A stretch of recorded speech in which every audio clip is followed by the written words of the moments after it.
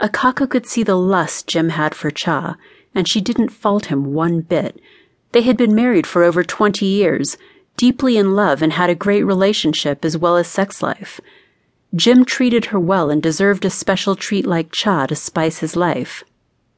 The thought excited her, but she wasn't sure what to make of the thought of introducing a woman into her bed with her husband.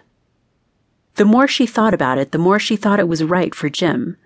And somehow, after the Tenderloin, she began to think perhaps there was more to Jim's sexual desires than she was led to believe. Doesn't everyone have a secret life?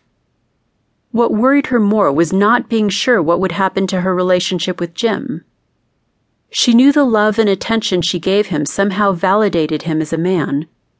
Their intimacy and sex were a confirmation of that validation. Her giving Jim a woman like Cha for one night would strengthen their relationship.